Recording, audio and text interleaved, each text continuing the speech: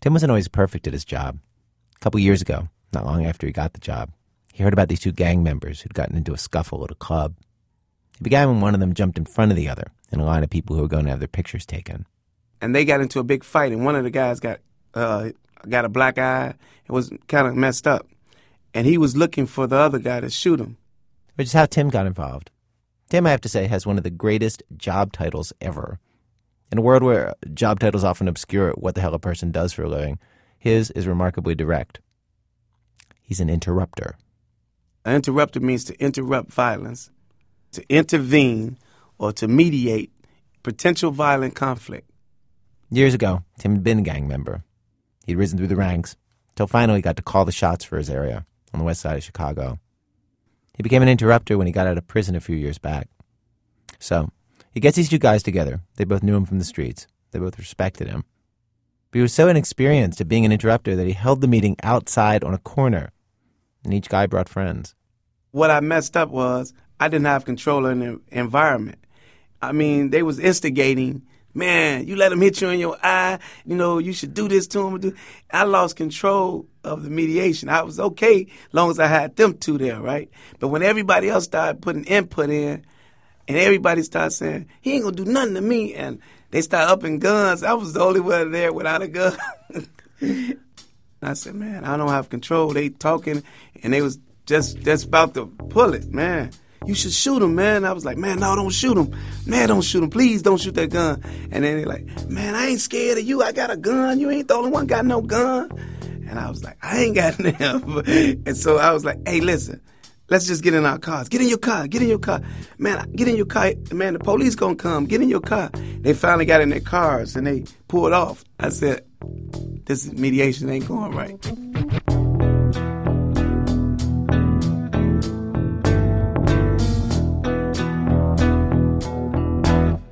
And so about 2 days later, I called these same two individuals. But this time, I had them meet me at the office individually, one-on-one. And I explained to them, man, listen, man, you don't need to make these decisions that you're making, man. You're doing well out here in the streets. You're not starving. But if you make these decisions that you make, you're going to bring a lot of heat on yourself. You don't want to hurt dude. He don't want to hurt you. Y'all was both drunk that night at that party. Ain't nobody dead. You got a black eye. People get black eyes when they get into fights. But you still can salvage this, man. And he had cooled off for a while, a couple of days that passed. He cooled off. He said, man, I had already talked to the other guy. And he said, man, I don't got no problem talking to him. He don't want to act like he want to. We had a fight last night. He lost. What do he want to do? He want to kill me now. And I ain't scared of him. What he want? If he trying to kill me, I'm trying to kill him. So we got to the table, and we talked, and we squashed it. Because they really both didn't want to hurt each other. They knew each other from school and everything. But their pride was in the way. Their reputation was in the way.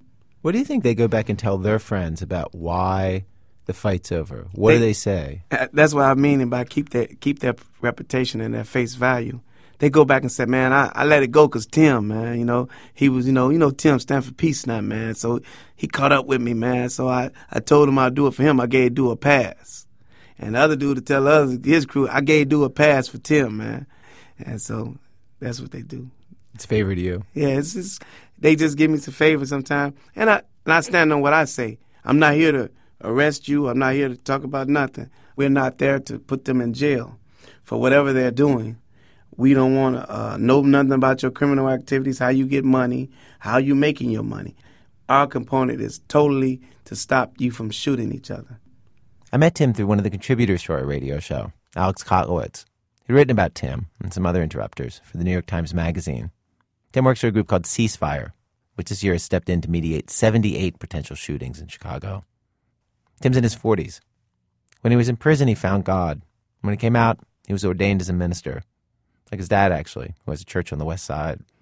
And though Tim loves the work he does now, he understands how hard it is for the guys he talks to not to take revenge. He's been tested, too. Not long ago, he was in his car. He just dropped his son off. I was riding down Pulaski, and I was behind this young man and a woman in a car. He had to be doing like 20 miles per hour on a busy street, and he was swerving, just like listening to his music, bouncing up and down. I was kind of tired. and I wanted to get past him. And he wouldn't let me pass purposely. He wouldn't let me pass. He's like cutting you off. When yeah. And so I called myself going to try to get past him. And he hit his brakes real hard and made me almost run into the back of his car. And when he jumped out, he started cussing me. MF, get away from don't be riding so close to my car. I'll beat your woo, woo, woo. And I said, hey, man, I just want to get past. He said, F you. I said something else and I'll slap you. And I was like, slap who? Then he said, I'll slap you. Said something else. And I wanted to whoop him. I believe in my heart I can whoop this guy. This guy I could take him. And I looked at him, I said, man, it's not that serious, man. We ain't got to go there. And he said, man, shut up. I said, shut up. I said, all right, man.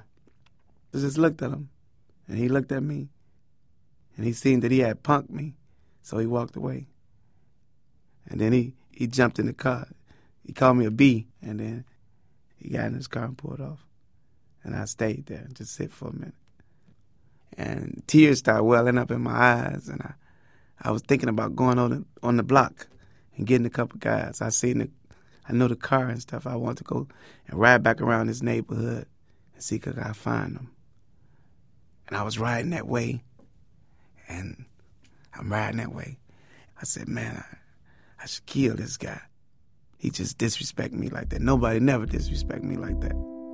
And then I pulled over, started crying a little bit, and I said, nah, I'm going home.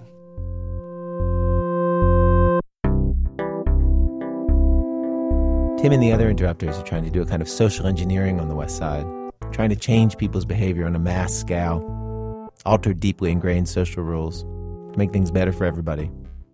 And challenging as that is, it can be even more challenging to do that kind of retooling on yourself. It's hard to do a mediation on yourself, and that's harder than doing a mediation for someone else. Because I was on the outside, I didn't have the emotions. When you were doing it with other people? When I'm doing it with other people. When they be mad, I had emotions that flared up me in my throat. It was all up over me. It was everywhere. And I didn't know how to deal with it. And that brings us to today's program. From WBEZ Chicago, it's This American Life, distributed by Public Radio International. I'm Ira Glass. Today on our show, we have several stories of people who are trying to social engineer their own lives. Act 1, we have guys who remake their lives in this way that I think very few of us would ever dare. In Act 2, a parent tries to teach a kid a simple lesson, but does it in a way that he regrets for decades later. In Act 3, a mom understands that sticks and stones will in fact break your bones, but is not so clear if names will ever hurt her kid. Stay with us.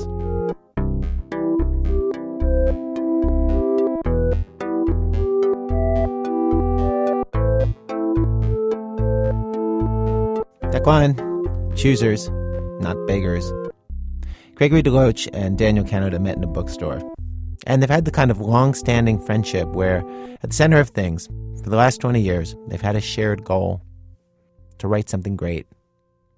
But all the normal stuff got in the way of that goal. Marriages, jobs. And the dream to write something great became a lower priority, something more like a hobby. When Gregory was in his 20s, he wrote a sci-fi novel. And in their 30s, Gregory and Daniel co-wrote a big historical novel set in ancient Babylon, and a second novel together called The Noise. None of these books were published. And it wasn't until their 40s that things really started to change, and they got serious about their writing. And they did this by re-engineering their lives in a pretty unusual way. Lou Lukowski explains. It wasn't that Gregory and Daniel decided to become homeless so they'd finally get enough free time to write. They slid into homelessness gradually. Gregory was making good money as a computer tech for a Wall Street firm, but he was drinking way too much, and finally, his wife walked out. He found himself living alone in an apartment in New Jersey. His best friend, Daniel, meanwhile, was between jobs and divorced.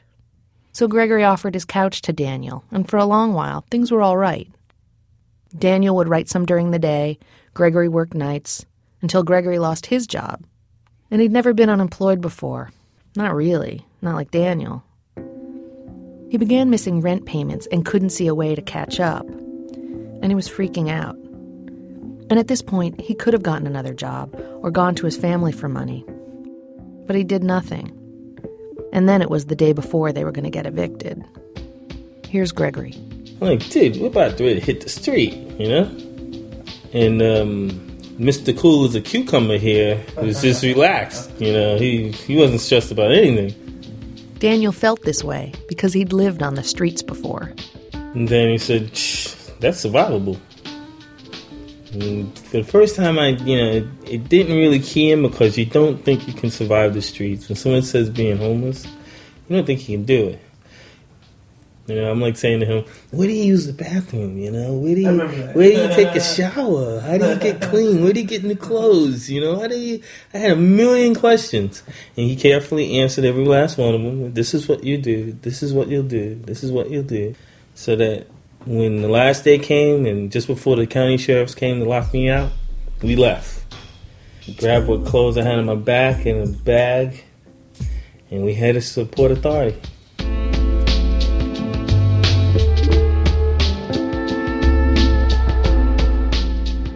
Up until he lost his apartment, the Port Authority bus station in New York was just a transfer station on Gregory's route to and from work. But on that night in May 2006, it became shelter. A few nights sleeping in the Port Authority turned into weeks. But somehow, because they had each other, being homeless in New York City didn't seem as daunting as it might have. It was kind of an adventure. Gregory and Daniel treated it like a game, spending the last of Gregory's money on going to the movies and bars. They wanted to shed the baggage and stress of their old lives. No full-time jobs, no wives, no hassle. They wanted to live a little, reevaluate things. And it was during this time that Gregory and Daniel forged a plan, an experiment. They'd use homelessness to finally get serious about their writing. Here's Daniel. We wanted to eliminate the distraction and maximize the time that we spend in pursuing this. We are devoting all our energy to it. This is our life. This is our career. This is our 9 to 5. Our particular talent is poetry, open mic, spoken word.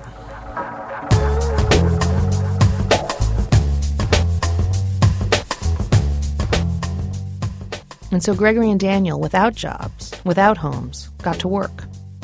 They had a routine. If they were writing something together, like their novel or screenplay, they'd work at the New York Public Library. Otherwise, they'd split up during the day, but meet up every morning for breakfast and every night before bed just to check in on one another. They'd stay on each other to be productive. Daniel is more likely to wander the city, hoping to get an idea for a poem. Gregory has a laptop, so he spends most days at a midtown Starbucks, where he uses free Wi-Fi to write his blog. And a month after they went on the streets, they hit the poetry circuit. 2 months in, their schedule was packed enough to include 3 different readings a week. Saturdays at Stark on West 43rd Street, Sundays at Smith's Bar in Times Square or at ABC No Rio on the Lower East Side, Mondays downtown at the Nightingale. On stage, Gregory became Hobo Bob. Daniel was Obsidian. They were the homeless poets. That was their shtick on the poetry circuit. Next up, please welcome our wonderful homeless poet, Hobo Bob.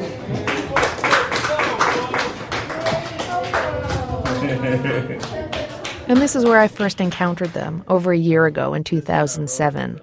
It was Obsidian who knew the places they could perform, and Obsidian does most of the emceeing when they're on stage together. He's the outgoing one, the one who works the room at intermission. Gregory's more thoughtful, introspective. And at the beginning it was Obsidian, Daniel, who showed Gregory how to live on the street, how to keep warm on a cool night by stuffing their clothes with crumpled up newspaper, where there was a storefront in Midtown with planters that hid them from view so they could sleep without anyone bugging them. Also, how to stock up on free necessities. Here's Daniel. Go to McDonald's and get you a handful of them, put them in your bag, your pocket. You need napkins. Why do you need so many napkins? No, they're amazing. They do everything. They do everything. You'll find so many uses of you use the public toilet, can't shut the door. You just, some of those stalls, they kind of like swing like swinging doors. The locks are broken, so you need to use it, and the door keeps yawning open. So you take a couple of napkins, you just wedge them right in the door. Daniel also taught Gregory the importance of socks. Socks, your feet go first. When you're in the street, you keep your feet in your shoe all the time. It doesn't get in the air. And once it smells like hell like that, it contaminates your shoe. Now your shoe stinks. You can hold the bank up with them. You notice that if you smell like an odor around a homeless person, the odor you're smelling is their feet. You always got to constantly make sure you have a sock on your feet, a pair of socks on your feet, a pair in the bag. They get fresh socks at the Bowery Mission, which also provides new clothes and showers for the homeless. Every Tuesday, Gregory and Daniel go there, throw away the old clothes they've been wearing for a week, and each gets a whole new outfit. It matters to them that they look good. They're clean-shaven with proper haircuts, no grime under their nails, dark chinos and button-down shirts. In other words, they pass.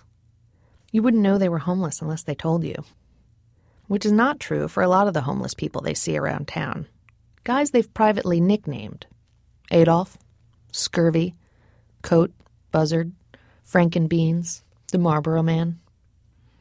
They classify the bags homeless people carry from large to small into Class A, B, C, or D Starfleet.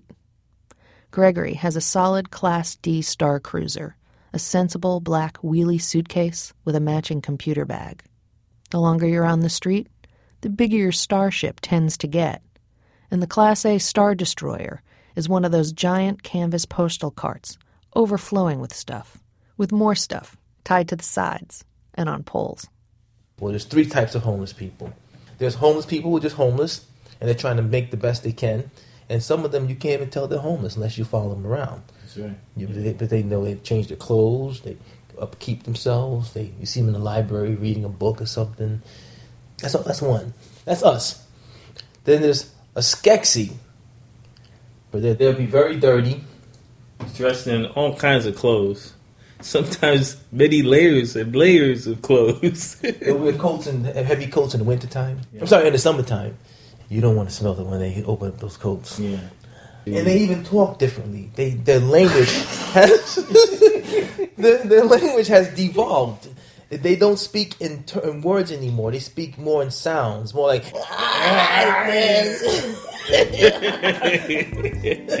Honest to God.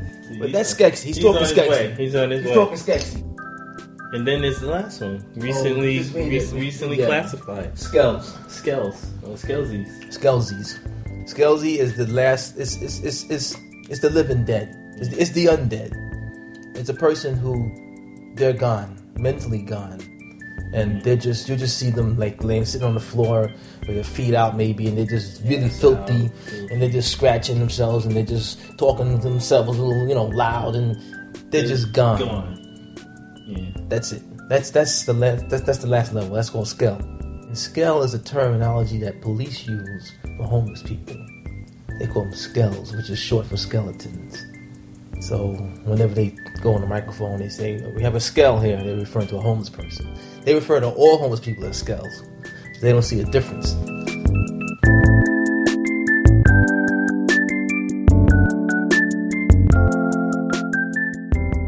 Maybe the most remarkable thing about Gregory and Daniel is how upbeat they were about all this. It's hard to imagine being so happy living on the street, but when I first met them a year ago, they'd been on the street for a year already. And they were almost always like this. Though Gregory said there was one thing he definitely did not like about living on the street. No one told me that being homeless meant celibacy. That was the biggest thing. I didn't think about it. I didn't think about it at all. I'm like, see, ain't that a blip? But you know what? Obsidian picked up some. Ha-ha. It's the magic of Obsidian. Yeah, he had 2 girlfriends since he was homeless. 2. It's the Obsidian suave, charisma. He's handsome, he's young. He's got it going on. I'm not afraid to say it. But I'm more rugged looking, more pie-faced, more out of shape. The 2 of us standing together, women are going to gravitate to him, and I'm going to be the one going to get the drinks.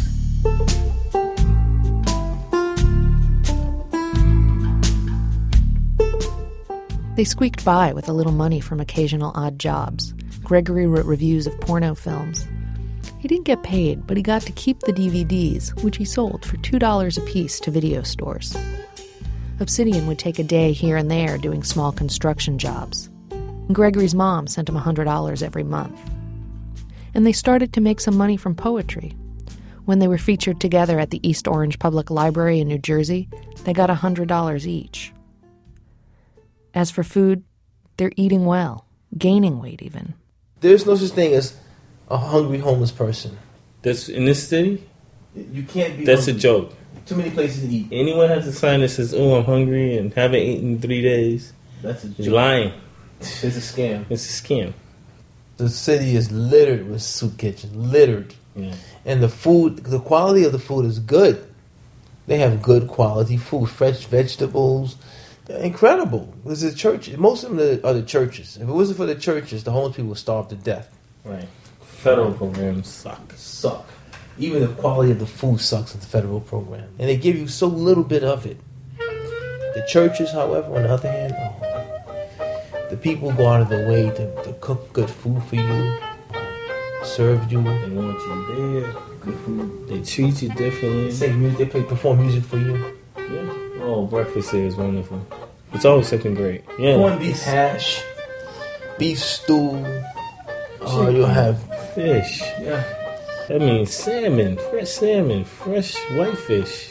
Oh man, lamb, steak, beef. You have you go around and get more. Or you can just Go around as many times you want. Like I said, leave a bag of food on the way out.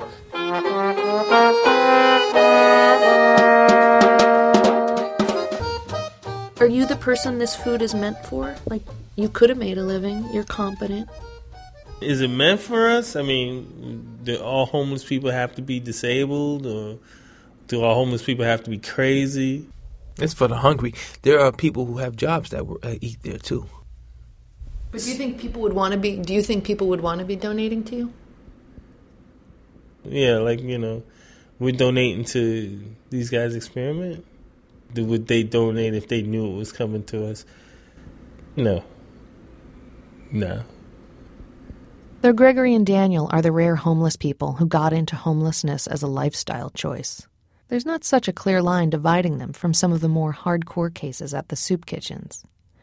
After all, it was alcohol that got Gregory fired from his last job and brought him to the point that homelessness became an option.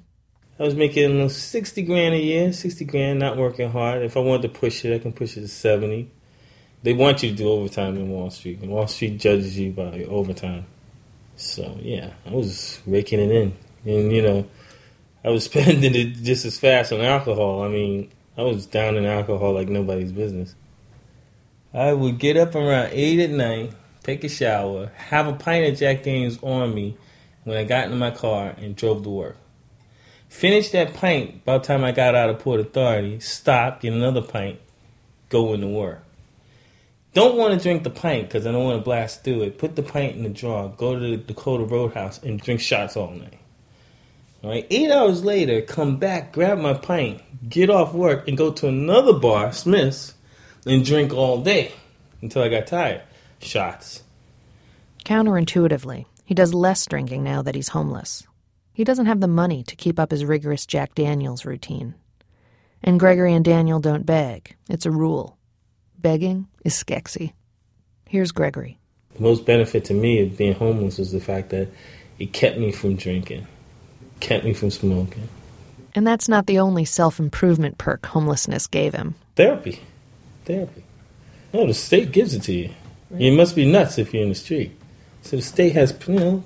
So you say I'm homeless? Can I have therapy and not just give Well, it's more like your homeless will give you therapy. All of this is paid by Medicaid, which also pays for his eyeglasses and his prescriptions. Once he started treatment, Gregory learned that the voices he hears in his head sometimes, loud, insistent voices, which he assumed came from drinking so much, were signs that he's bipolar and schizophrenic. And now he gets meds to keep that under control, all free. So there were benefits to being on the street, including for their poetry. After a few months, Gregory and Daniel decided to start their own open mic night, called the Times Square Shoutout.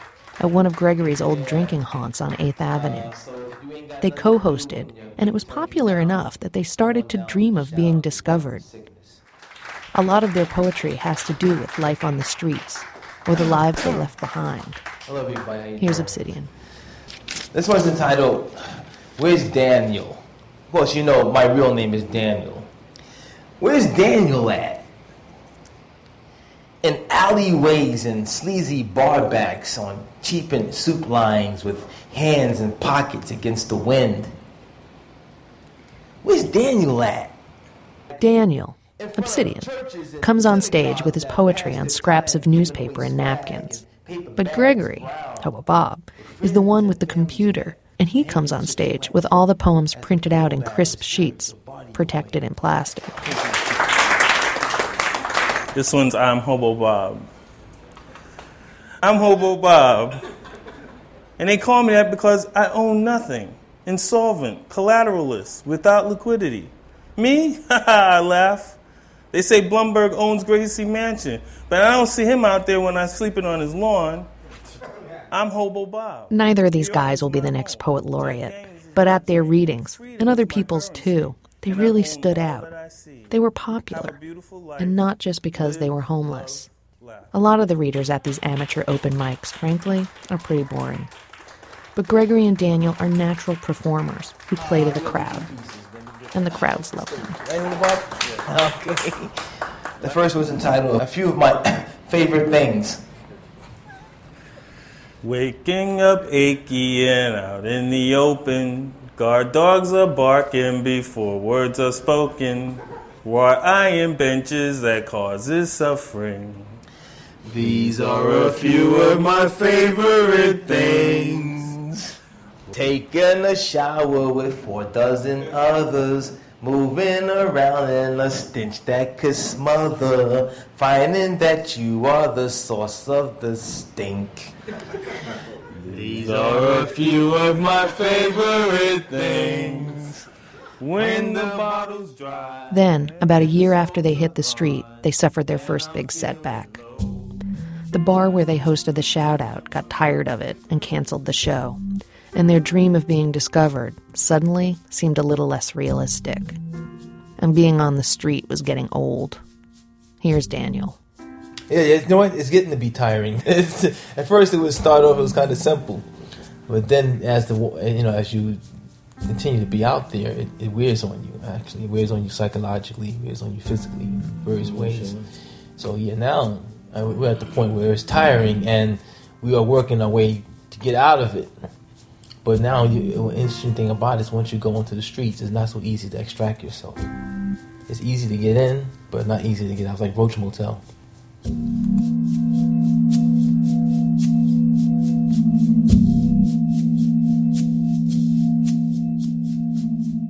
And it was Daniel, Obsidian, the one with more experience on the streets, who took off.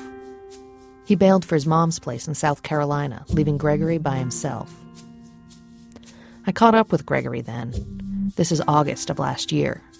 He looked spent and needed a haircut and fresh clothes. Yeah, I'm in skek mode. Skek mode, one step down the homeless ladder. Oh, man. It's been a rough one, with Obsidian leaving. We never really had a chance to sit down and talk about it, but because I don't really talk about a lot of things. But, he packed up and had to go. I can understand. It's a tough life. It's not easy. I could tell as we were going along, he was complaining about every little thing. There's more and more discussion about sleeping in a bed. Oh, man, crawling into a bed, there's nothing like it.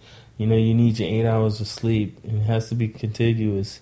It can't be broken sleep. You have no one waking you up. Da-da-da-da-da-da-da-da-da. Okay, we know this. Okay? I mean, you're preaching to the choir here. But, yeah, he would go back and forth with that. And then it's like, my mother, she says she can get the internet for me, and she can do this for me, and she can do that for me. So then plans were being drawn. When Daniel had been around, everything seemed hopeful. They were a team, and somehow that made the difference. And when Daniel left, Gregory felt abandoned. He was hurt. And finally, in November of 2007, alone, after a year and a half on the street, Gregory found permanent shelter at a halfway house in the East Village called the Bowery Residence Committee with the help of one of his doctors. He got his own bunk, and now he wouldn't shut up about the comforts of a warm bed, about being able to look out the window at people trudging through the cold while he watches the morning news and eats Cheerios. BRC has been around since 1971 and screens and monitors the people staying with them. There are rules to living there. Residents have to help with chores. There are regular community meetings to attend, mandated curfew, and regular drug and alcohol testing. Any violation of the rules risks getting kicked out, which seemed fine with Gregory, even welcome. And when Daniel got bored in South Carolina and moved back to New York, he started taking construction jobs, hoping to work much more regularly so he could finally get off the street and into an SRO, a single-room occupancy hotel. And so Gregory and Daniel's experiment to use homelessness as a way to dedicate more time to their poetry is over. And just last week, I asked Daniel and Gregory if it worked. Here's Daniel. Not the way we wanted it to. Like I said in the beginning, we wanted to take this open mic venue beyond Russell Simmons' Def Poetry Jam. And we thought that by now we'd be sought by television and driving around in fancy cars, be millionaires. And that was success for us. We didn't know better. You gonna make a living off of being a poet? I don't think so. And we were like, well, hey, hard smack of reality there, you know? Being homeless, was it worth it? That's a good question. Being homeless, was it worth it? Being homeless, was it worth it? Being homeless, I would say, making the choice to spend that time doing something, which is writing poetry and getting to the poetry circuit, that was definitely worth the choice. We gotta, I guess you can say, the joy of being poets, you know? Read our poetry in front of a lot of people, be heard by a lot of people. That's an adrenaline rush.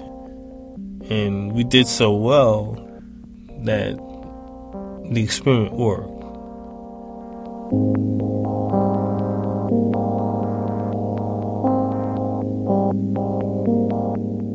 If you look back to like 3 years ago when you were making money, you had a real job making real money, like 70 grand, and you have skills, right?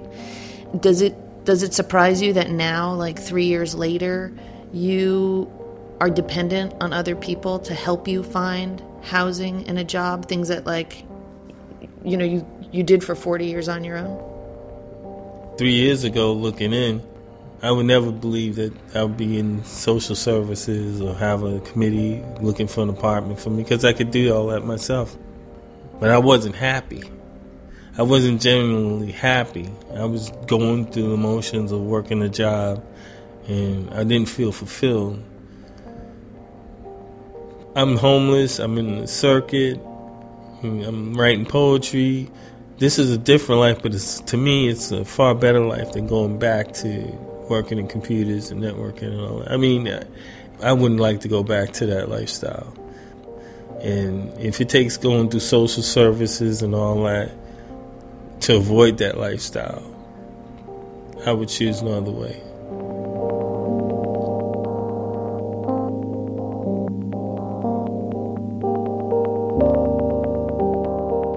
But in the last few months, something else has changed for Gregory. Having Daniel back from South Carolina, seeing Daniel drink and stay out late, was a catalyst, he says.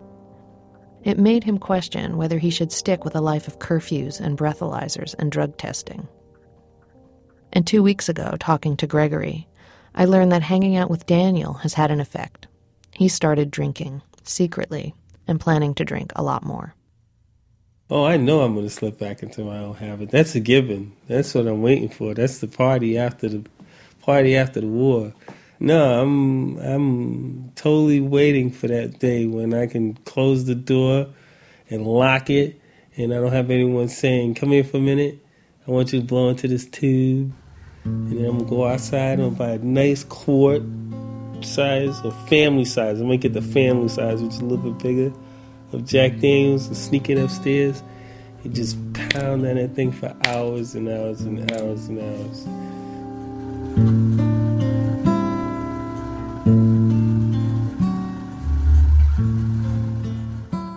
I'm going to an alcohol therapist too. She gives me insight to why I drink and reasons why I drink and why I shouldn't drink anymore.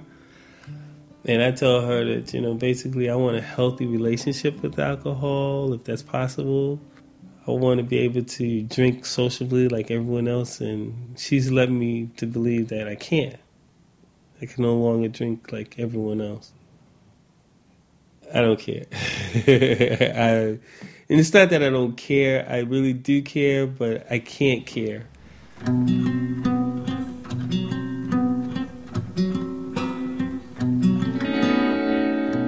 This really stunned me. Just a couple of months ago, he was talking to me about the possibility of enrolling in college. I think it's easy to assume that what you or I would want for Gregory is what he would want for himself. Sobriety, a full-time job. But Gregory has had full-time jobs and doesn't want them anymore. And he doesn't want to be sober either. His new dream is to have it all. A roof over his head like he has now. A job, but only part-time so he has lots of freedom to write. And booze. And Daniel's dream is pretty much the same, though without such a serious commitment to drinking. And because Daniel and Gregory have each other, they make each other believe these dreams are possible. That's the great thing about their friendship. And maybe the worst thing.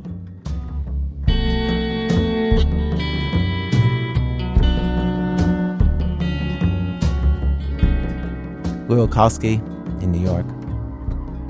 Coming up, a kid is sent off on his bike with one simple instruction. Just one thing that he has to do for his own good. But can he do it? The answer in a minute from Chicago Public Radio and Public Radio International when our program continues.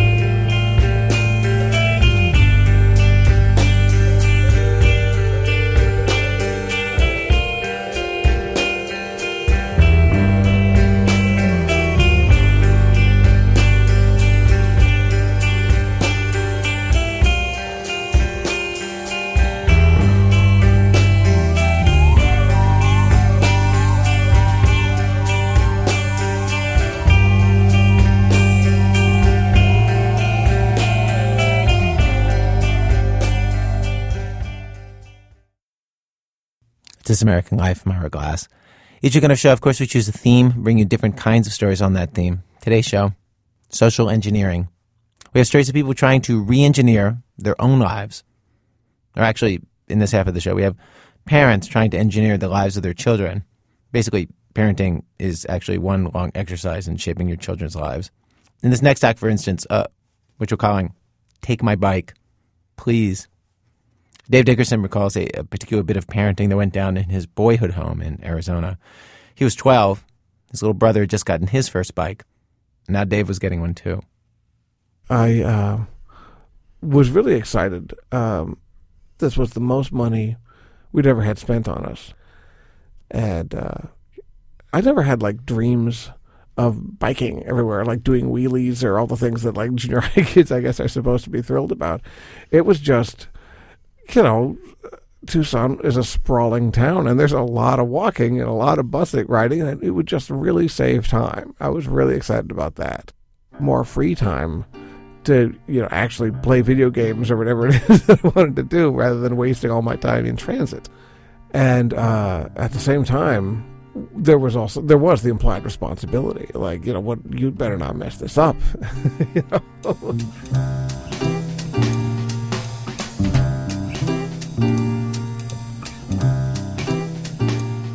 Dad said, hop in the car.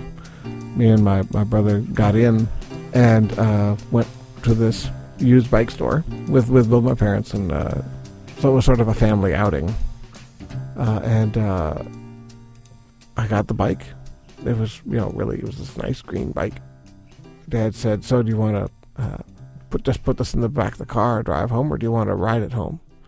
And I said, "Oh, I want to ride it home." And he said, "Okay, but don't stop anywhere because, we don't have a lock for this thing." And I said, "Okay, yeah, no problem." And, and I drove off while Dad was still paying. And, Daniel went with me. He was walking along beside me. And we got maybe a block, 2 blocks, whatever, when we passed this convenience store that we'd gone to a lot of times and thought, "Oh my God, we have to play Asteroids. This is so cool." Because I'm kind of an adult now and I could make decisions like this. This was sort of the way I pictured my life with this bike, where I would get my allowance and bike to the store and play this game and so on. And I couldn't wait for that to happen. So on that basis, I went, okay, we're going to let the fun begin.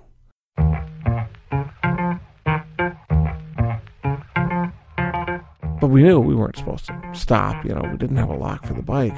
But we decided we'd just take turns looking. We'd do a 2-player game, and when each person was, when I was playing, Daniel would watch, and when Daniel was playing, I would watch. So I just leaned the bike up against the front of the store. But what actually happened, of course, is that it's really hard to have someone playing a game right next to you, and you have to go on the second they die and not look at what the game. And then, of course, you have to go, "Oh, be careful with look, shields," And we stopped looking. We would glance up occasionally. And when we came out, the bike was gone.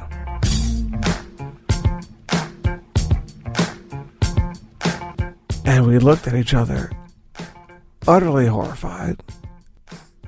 I remember we cried.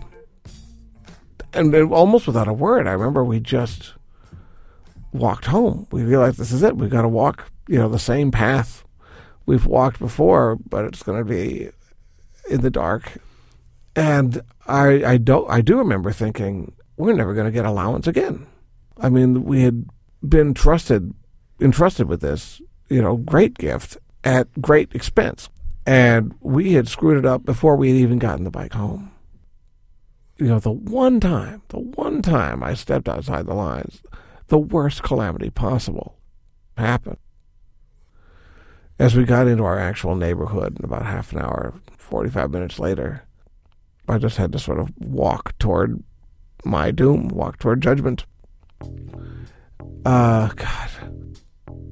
We waited outside the door for a little while, gathering the courage to go in. And I opened the door, and my dad was there.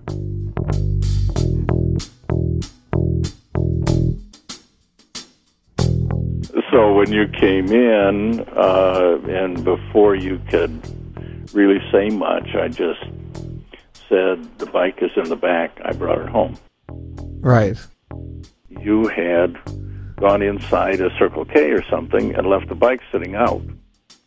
And I decided to then make the object lesson of stealing the bike, which I just told your mother to take the car home, and I went and grabbed the bike and ran off with it.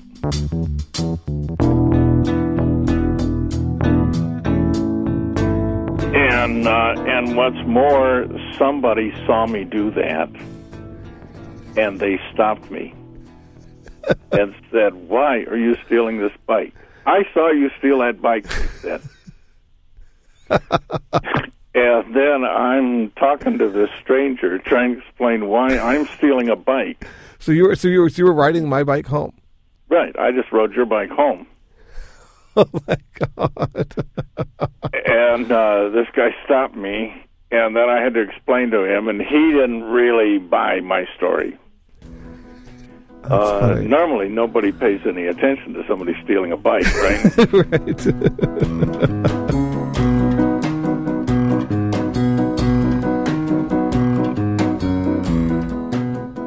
was always bothered about that. I thought I had overdone things. And why? In what way?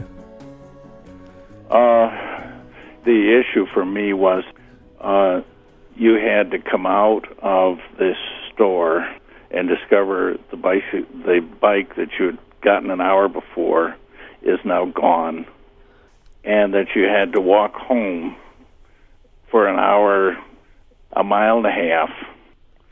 And the regret then is just that this took away the pleasure of getting a new possession.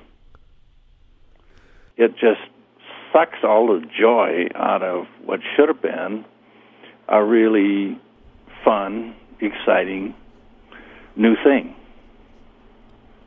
And it just puts a black cloud over it.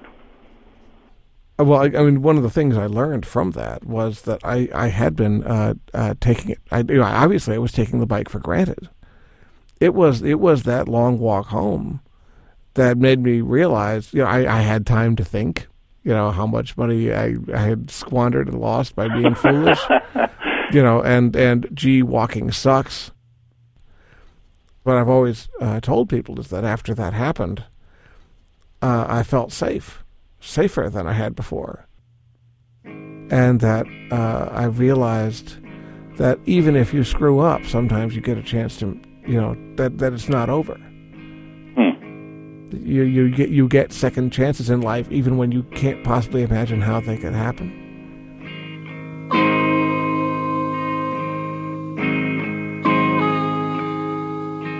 So I told my dad this on the phone, and he was surprised. It certainly wasn't what he was trying to teach me. In fact, it was the opposite of what he was trying to teach me. He was trying to demonstrate the world isn't safe. And what I learned was, yes, it is.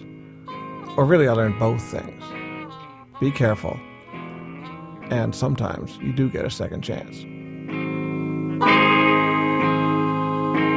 Knowing what you know now, do you think it worked? Oh, yeah. So are you more okay with what you did? Yeah, I'm feeling just as you felt safer. I'm feeling the same kind of grace, you see, towards me.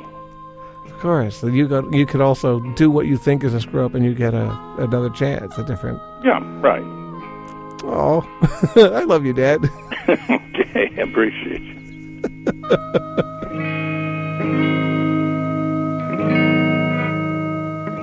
Dave Dickerson. Act 3, educated guess. Amy Silverman is like most parents. She wants whatever's best for her kids. Except in her daughter Sophie's case, sometimes it is really hard to figure out what is best. Here's Amy. When Sophie was born, the nurses on the maternity ward all remarked on how mild her features were, that she barely looked like she had Down syndrome. "It means she'll be really high-functioning," one of them said. And so for a long time I held out secret hope that Sophie would be some kind of Down syndrome genius. How sweet, I thought, when Sophie showed a particular interest in the kitty doctor's kit someone gave her as a gift. Okay, so not a surgeon, but maybe something else in the medical profession?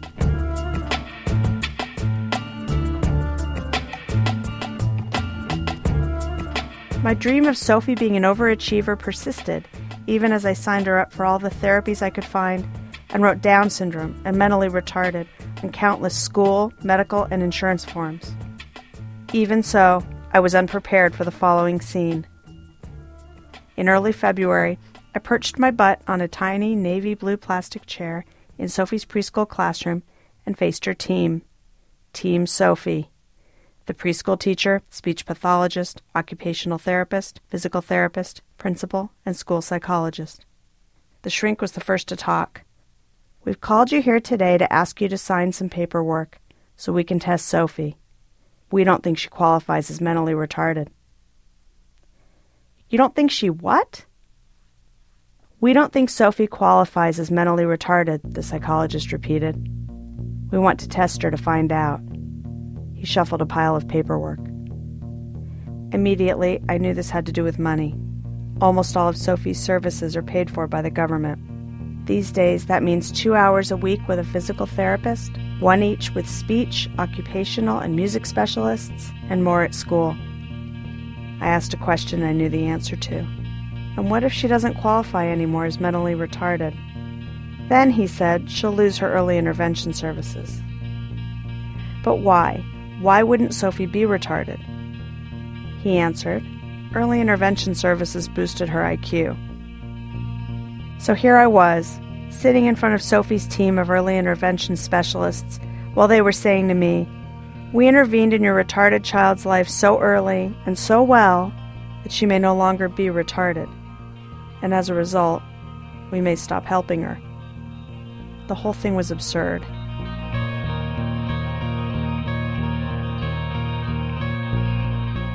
But I couldn't get the questions out of my head. What if Sophie somehow really isn't mentally retarded? What if? I started to worry. Maybe I'm not pushing her hard enough. Are my expectations too low? What if I'm underestimating my own kid? Could she have a much different and better life if I acted like there wasn't anything wrong with her? If I treated her like her sister?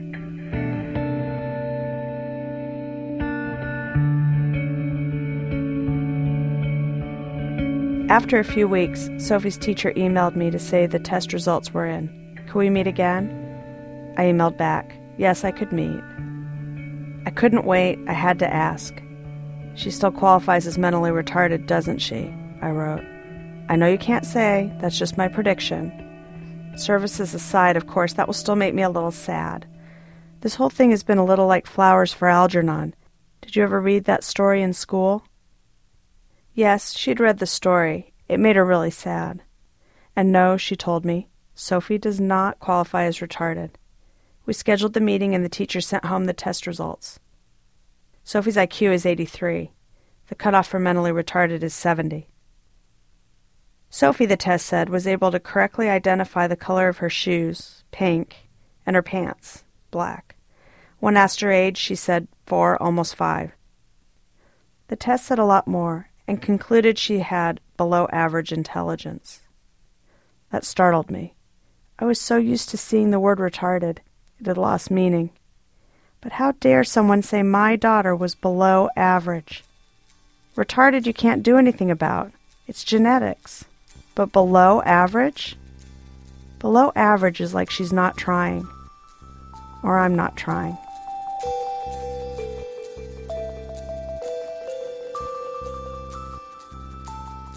I sat at the table facing Team Sophie and looked at the psychologist. Instead, the principal spoke first. We all know what will happen if Sophie isn't labeled as mentally retarded, she said. She'll lose her services we all believe got her where she is today. Then she floored me. And so you have a decision to make, she said. You tell us what to do. You can label Sophie as mildly mentally retarded, and she can keep her services. Otherwise, she'll lose them. You have to decide today.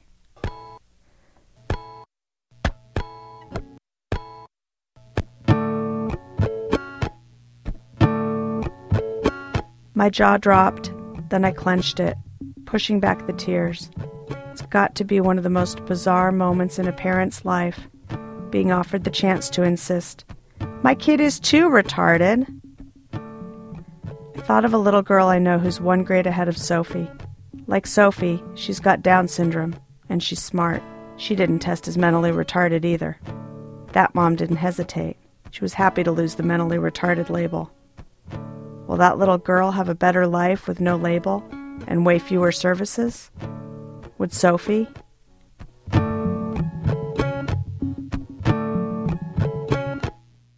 This discussion was futile, and I knew it. For this moment in time, yes, Sophie is smart.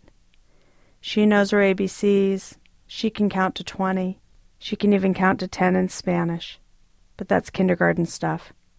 Her vocabulary is good, but the low muscle tone associated with Down syndrome makes her almost impossible to understand. And the occupational therapist isn't sure she'll ever be able to write. She hopes someday Sophie will be able to sign her name. In another year or two, I know, she'll fall behind. The mild facial features she was born with will become more pronounced. she'll look more and more like what she is, a person with Down syndrome. And whatever we decide today about whether or not to label her as mentally retarded, it won't change any of that.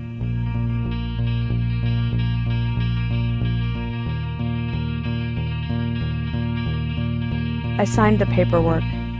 The principal was nice enough to write on the forms that the team, including the mother, agonized over the decision.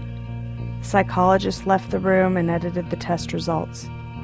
The numbers stayed the same, but he added a part about how it was believed the results were inflated due to early intervention services.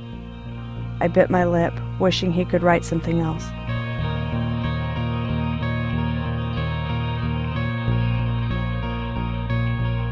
My husband Ray had a different reaction. Well, he said, that was a no-brainer. Sophie is retarded. I don't know, I said tentatively. I think she's pretty smart. You know how I know Sophie's retarded? He asked. Because when you play memory game with her, she gets as excited about the last match, when there are only 2 cards left, as she does at the first. It's true. Last month, my mom took the girls and me to see the live Sesame Street show downtown. When the lights went down and the characters came on stage, Sophie was beside herself, squealing, shouting, about as excited as a human being can get. It was more fun to watch than Elmo. My mom, Annabelle, and I all grinned at each other. And then suddenly, out of nowhere, it hit me. I'll probably be taking Sophie to see Elmo when she's 20, and she'll be just as excited as she is today. I sat back, a little winded. I swear I'm not making this next part up. A moment later, I looked up, and there, in the dim light, I saw the silhouette of a short, squat, adult person. The features were unmistakable. The tiny nose, the flat head, the bent posture. The person disappeared down a row and into the crowd, but not before he or she had confirmed the future. Amy Silverman, she's the managing editor at the weekly paper Phoenix New Times in Arizona. Our show today was produced by Robin Semien and myself, with Alex Bloomberg, Jane Feltus, Sarah Koenig, Lisa Pollack, Alyssa Shipp, and Nancy Updike. Our senior producer is Julie Snyder. Adrian Mathowitz runs our website. Production help from Seth Lind and Emily Youssef. Music help from Jessica Hopper. Special thanks today to Alex Kotlowitz, Julie Miller, Katie Rolnick, and Andrea Salenzi. Our website, www.thisamericanlife.org, where this week we are starting a contest where you design our next T-shirt. Details at thisamericanlife.org. This American Life is distributed by Public Radio International. Support for This American Life is provided by the Saab 9-3 family, a sports sedan, a sport combi, and an all-season convertible.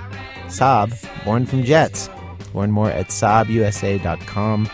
WBEZ management oversight for our show by our boss, Mr. Tori Malatia, who says it was just one thing that he did not know was inevitably going to be part of running any big public radio station. Celibacy. That is the biggest thing. I didn't think about it. I'm Ira Glass, back next week with more stories of This American Life.